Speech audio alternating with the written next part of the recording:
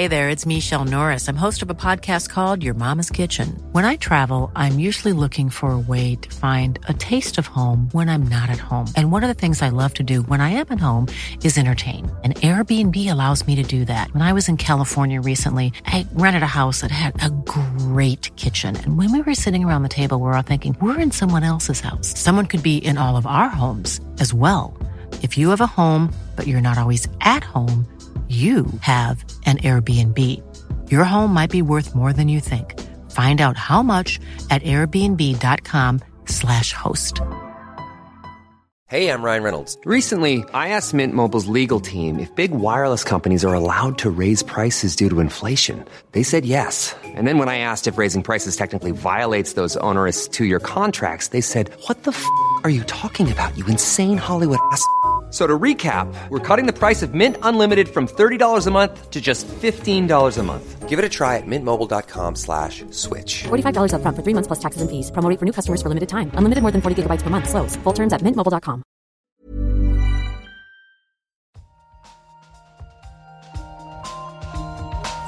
In an experiment. We don't know yet. Why is light so fast? Like, it sounds so simple. They had no idea. But now the data speaks. I find this not only refreshing, but at some level astounding. Nature. Welcome back to the Nature Podcast. This week we'll be finding out how Wi-Fi signals could be harnessed to power electronics, and celebrating some of the women behind the periodic table. I'm Noah Baker. And I'm Benjamin Thompson.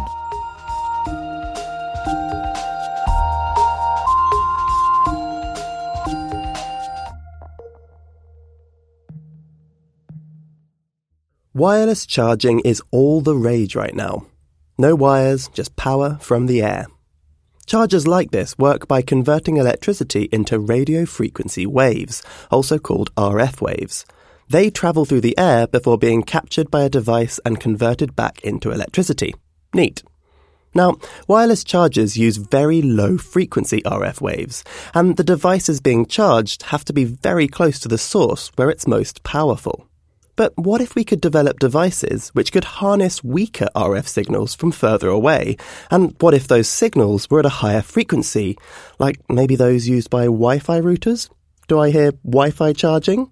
Well, as wireless tech develops, cities like London, where I'm sitting right now, are getting chock full of high-frequency radio waves. And right now, that energy's just wasted.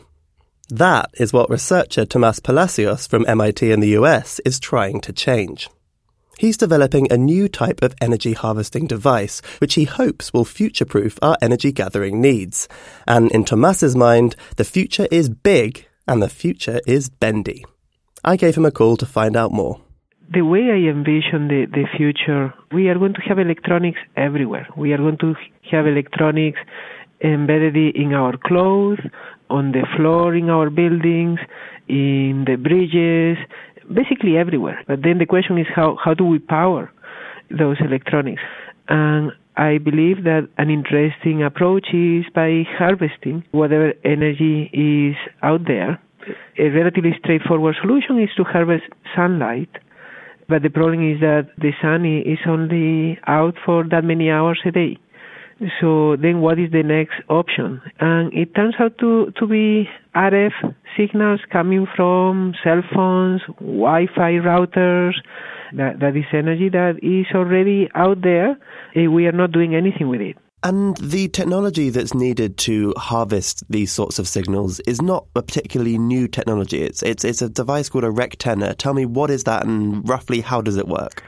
That is correct. The idea of the rectenna has been there for many decades, and there are commercial devices that are working today based on this concept. The first thing you need to do is to have an antenna. That antenna takes the RF signals, and then the problem is that the RF signals are sinusoidal in nature, and that means that they cannot be used to power electronics directly.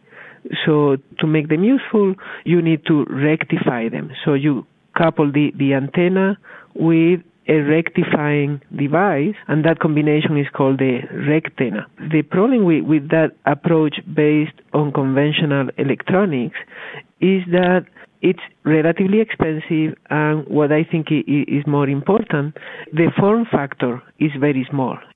Yeah, and this form factor, the sort of shape of electronics, is very much at the heart of the work that you're doing.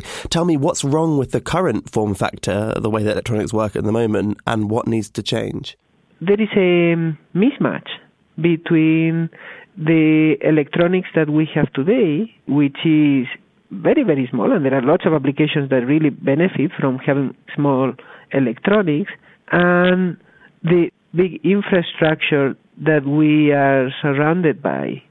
So as we move in the direction of bringing sensors to everything we have, we need, I believe, to change the form factor of electronics. We need to move towards something that is a lot more flexible, mechanically flexible, to be able to embed it on a wide variety of new objects, and also something that is compatible with the large dimensions of things around us.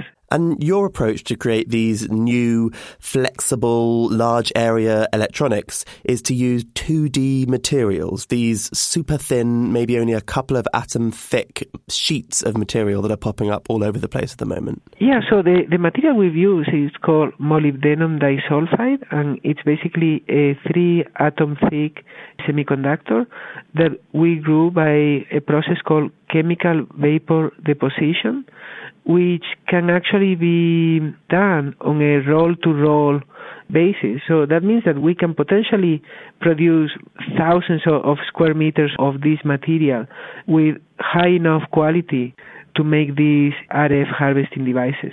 And so you've created your device. Tell me some numbers. What is it able to do? For the first time in flexible electronics, we can harvest RF signals all the way till 10 gigahertz, which basically covers 99% of the frequency bands of interest for Wi-Fi, cell phone base stations, radio channels, etc. And not only is able to go to very high frequencies, but also is able to harvest those signals in a fairly efficient manner. It's actually enough to power some simple LED display as well as some low-power electronic sensors and communication devices. How common is molybdenum? Is it something that you can feasibly use on a large scale? Would that be even cheap enough? I mean, the big advantage is that we don't need that much of it. We only need 3 atomic layers. In volume, it's very, very small. So I do believe that the final cost of these RF harvesting devices is going to be very low. But we are not selling these devices yet. I mean, we haven't really studied the cost structure yet to know exactly what will be the final price.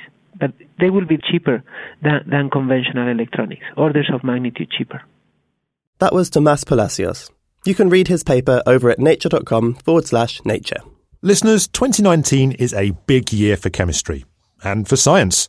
This year is the International Year of the Periodic Table of Chemical Elements, celebrating the 150th anniversary of Dmitry Mendeleev's insightful mapping out of the elements way back in 1869. The periodic table's wonder is in its simplicity, laying out elements according to their atomic number and properties. The table was made before many elements were discovered, or in some cases created, but Mendeleev's system left gaps where they would fit. There were many scientists involved in filling in the table by discovering elements and learning more about them.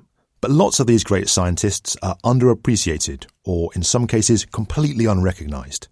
And, as is so often the way throughout science history, many of these unrecognised researchers were women. So, in Nature this week, we've a comment article highlighting some of those women who are absolutely central to our understanding of the elements. You've certainly heard of double Nobel laureate Marie Curie, but there are many other women who remain largely unknown. One of the comment's authors is Annette Liknes from the Norwegian University of Science and Technology. I gave her a call and she told me about a female chemist who played an important role in piecing together the early periodic table. Just a few years after Mendeleev had presented his first periodic table, there was a Russian woman called Yulia Lermontova. She took up a challenge that was being discussed among the chemists at the time, how to order the platinum metal elements in the right way. Because in order to place them in the periodic system in the right order, you need a very accurate atomic weight, as they called it at that time. In order to find that atomic weight, you needed to separate the elements, and this demanded very careful chemical analytical work. We don't know exactly why she took up the work, whether it was because Mendeleev asked her, but at the very least we find her manuscript and correspondence between Mendeleev and her about it in his archives. So she was working to separate out the elements in the platinum group so they could be correctly placed in the periodic table. Is she well remembered within the chemistry community? Not at all. She's mostly forgotten, actually. Of course, she has been celebrated as one of the early chemists at that time, but she's not celebrated for her work in the periodic table. And scientists being forgotten is something that is mentioned several times in the piece you've written. Who else was really important at the time who doesn't get the credit they deserve? When we're talking about radioactivity, many women have been involved. Radioactivity was in fact a field that attracted many women, not just to Marie Curie's laboratory, but also to the Laboratory of Radioactivity Research in Vienna and also elsewhere. And why was that?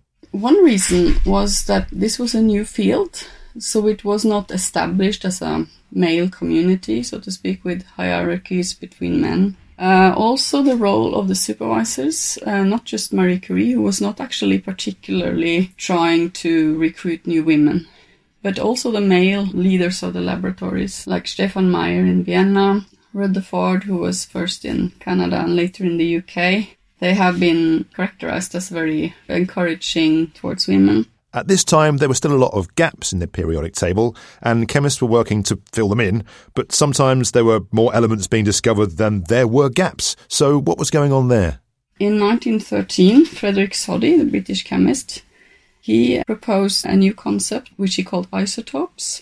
It means the same element could have different atomic weights. Actually, it was a woman called Margaret Todd, a physician, who coined the term when she was attending a dinner party with Soddy. So how was the concept of isotopes proved?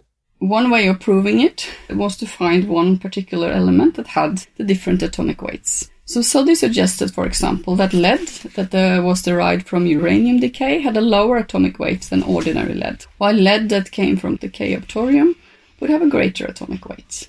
And this is where a woman comes into the picture.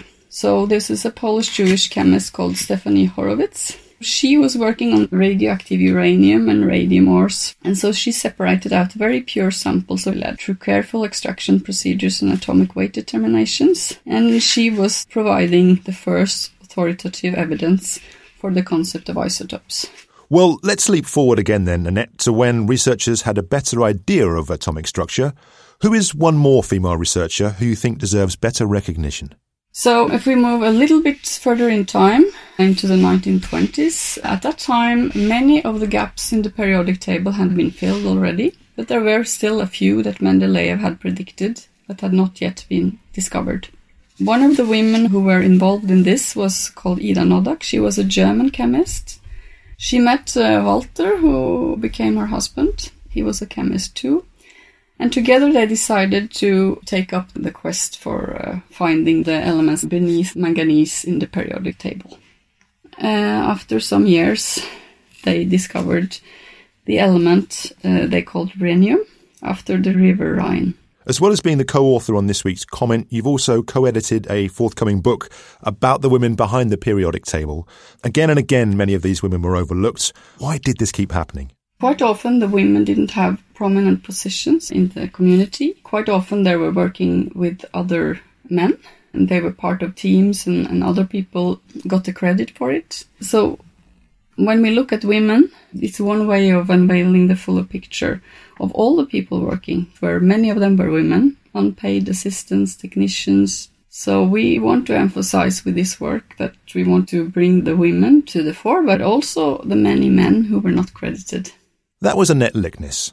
You can read her comment article, which has stories about many more of the women behind the periodic table, over at go.nature.com/periodic table, where you'll find a host of other content celebrating the table's 150th anniversary. Stick around for the news chat, where we've got the latest on the recently ended US government shutdown. But before then, Nick Howell, the newest member of the podcast team, is here with this week's research highlights. When your alarm clock rings, do you groan and roll over, or do you leap straight out of bed? Your response may be partly down to your genes. Scientists studied the genomes of nearly 700,000 people. They found 351 genetic regions associated with a person's natural sleep rhythms, also known as their chronotype. The research suggests that wanting to sleep at a certain time may have much more of a genetic basis than previously thought. The authors also suggest associations between chronotype and health, with early birds having higher subjective well-being and a lower risk of depression. However, there's still much to learn, as this latest study relies in part on self-reporting of sleep times. So more work needs to be done to confirm the role that these genetic regions play. Find that bedtime reading in Nature Communications. Researchers from Spain have developed a virus that could help treat certain types of eye cancer in children. In a cancer of the developing retina, known as retinoblastoma, tumours overproduce a protein called E2F. The team behind this work designed a virus to kill retinoblastoma cells. This virus is unable to replicate without E2F, making it highly specific to the tumour cells. These targeted viruses could be especially useful when treating tumours resistant to chemotherapy, negating the need to remove affected eyes. In the first small human trial of 2 patients, the virus successfully shrank small tumours in one of the participants. Have a look at this research in Science Translational Medicine.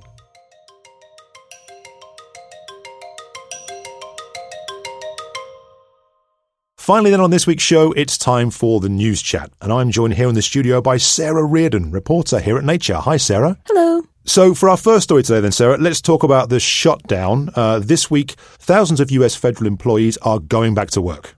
Yeah, the government has been shut down since before Christmas over funding disputes. They have agreed last week to reopen temporarily just for 3 weeks while they try and hash out some discussions. So at least for the time being, hundreds of thousands of employees are going to be going back to work. Which has got to be good news if you've got bills to pay. This shutdown lasted for, I think, 35 days, which is a record in the US. What sort of an impact has this had on science? It's had an enormous impact. There have been many, many government scientists out of work, not sure how they're going to be able to pay their bills. And now they have a lot of work to catch up on. I've seen some interviews with some government agencies, like the FDA, said it might take them a year to recover. They've just got all of these drugs that haven't been being reviewed. There's grant applications at the NSF that haven't been being reviewed. There's getting back into your email might be a hassle. It's just going to take a real long time for them to get back up to normal. And then what's possibly even worse is science that hasn't been getting done over the past month here. And do you have any examples of the sort of work that's been affected? There's a very famous long-running ecological study on an island in the Great Lakes where there's a wolf population. The researchers go out there every year to study how wolves are interacting with their prey, with moose. And they have to go at this time of year, and last I heard, they weren't going to be able to go if it stretched out much beyond January. So we'll see if they are able to go out there and see how the wolves are doing. Thinking about the shutdown in the broader context, Sarah, obviously it is affecting directly folks in the US, but what about researchers around the world? Are they seeing any sort of ripple effects? Well, researchers around the world rely on a lot of U.S. data sets that NASA collect on climate. I'm sure there have been collaborations that have been affected. People haven't been able to reach their U.S. colleagues. Quite a few large scientific meetings had to go forward without the U.S. contingent there. Nobody's happy about this. Right, so a lot of things have been affected then, Sarah, but as things stand, people are going back to work, which has to be good news, right? Yeah, it is good news. They're going to at least be able to start catching up on work, but everyone's kind of living in this constant fear right now is the impression I've had of what's going to happen in 3 weeks. They really want to get things back up and running if it's only going to get shut down again very soon. And so this is a possibility then. So there's a few weeks worth of funding, and then do we know what happens afterwards? We don't. It could get shut down again. It may not. And I think that one of the things that we have talked about too is the long-term impacts of this and people's willingness to want to work at government jobs. I live in Washington, D.C. I have friends who have been affected by the shutdown in the last 3 weeks and are thinking about getting new jobs now because this just could keep happening. Well, let's move on to our second story today, Sarah, and it's about drones. What's the story here? So drones, they're being used in conservation. They're used pretty frequently in a lot of different types of conservation work, monitoring animals, monitoring various ecosystems. And this particular case, though, they are being used in the Galapagos to drop poison on rats. Huh. I mean, I guess rats aren't good news for the Galapagos. No, the rats eat eggs, they eat trees, they eat and otherwise destroy all of these species that are very special in the Galapagos. They're just kind of bad news all around. And why drones? I mean, it seems like you could, easily go out on foot and distribute this poison. Oh, you could, and that's what people have been doing for a long time. They've been fighting against invasive rats for many, many decades and had been making some progress until recently rats showed back up. And instead of hacking their way through the forest to build trails to go out there, they realized they could just drop the poison from the air and distribute it that way. Drones are a lot cheaper and logistically easier to use than helicopters, which is kind of historically what's been done when you need to disperse something over an island. But yeah, this new technology is going to be the first test of whether you can do this on a large scale. Well, if this initiative has just started, how long do we need to wait to find out how effective it is? Yeah, they just dropped the first round. They're going to be doing another one in a couple of weeks here, and then they're going to be monitoring the rats for the next 2 years. I thought it was kind of interesting about this story is that they had to only cover half of the island at first because of mechanical difficulties with the drones, and then they spread the poison on the rest of the island by hand. So that'll actually enable scientists in the future to compare those two halves and see whether the drones were more effective than humans. Oh, wow. So it wasn't sort of an accidental experiment then? Yeah. Well, what are researchers themselves saying about this drone use? Well, a lot of researchers in different parts of the world are interested in it. There's some invasive possums in New Zealand, for instance. People that want to eradicate them might want to use this in the future if it works out well. Though there is a little bit of cause to maybe not be concerned, but at least think about the fact that instead of going in and actually seeing that we are killing a lot of animals, it kind of lets you be detached from that reality. And I think that some conservationists want researchers to keep that in mind before they get too excited about never having to look at the rats that they're killing, to just think, well, we are taking a lot of animal lives here, and keep that in perspective. Well, thank you, Sarah. And listeners, for more on those stories, head over to nature.com/news. And that's it for this week's show. Don't forget you can get in touch with us on Twitter, we're @NaturePodcast, or on email, podcast@nature.com. I'm Noah Baker. And I'm Benjamin Thompson. Thanks for listening. See you next time.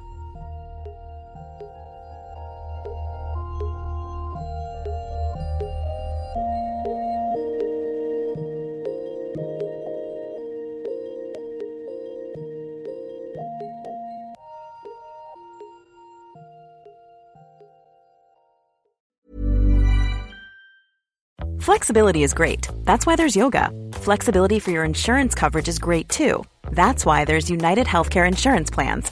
Underwritten by Golden Rule Insurance Company, United Healthcare Insurance Plans offer flexible, budget-friendly coverage for medical, vision, dental, and more. One of these plans may be right for you if you're, say, between jobs, coming off your parents' plan, turning a side hustle into a full hustle, or even missed open enrollment. Want more flexibility? Find out more about United Healthcare Insurance Plans at uh1.com. Want flexibility? Take yoga. Want flexibility with your health insurance? Check out United Healthcare Insurance Plans. Underwritten by Golden Rule Insurance Company, they offer flexible, budget-friendly medical, dental, and vision coverage that may be right for you. More at uh1.com.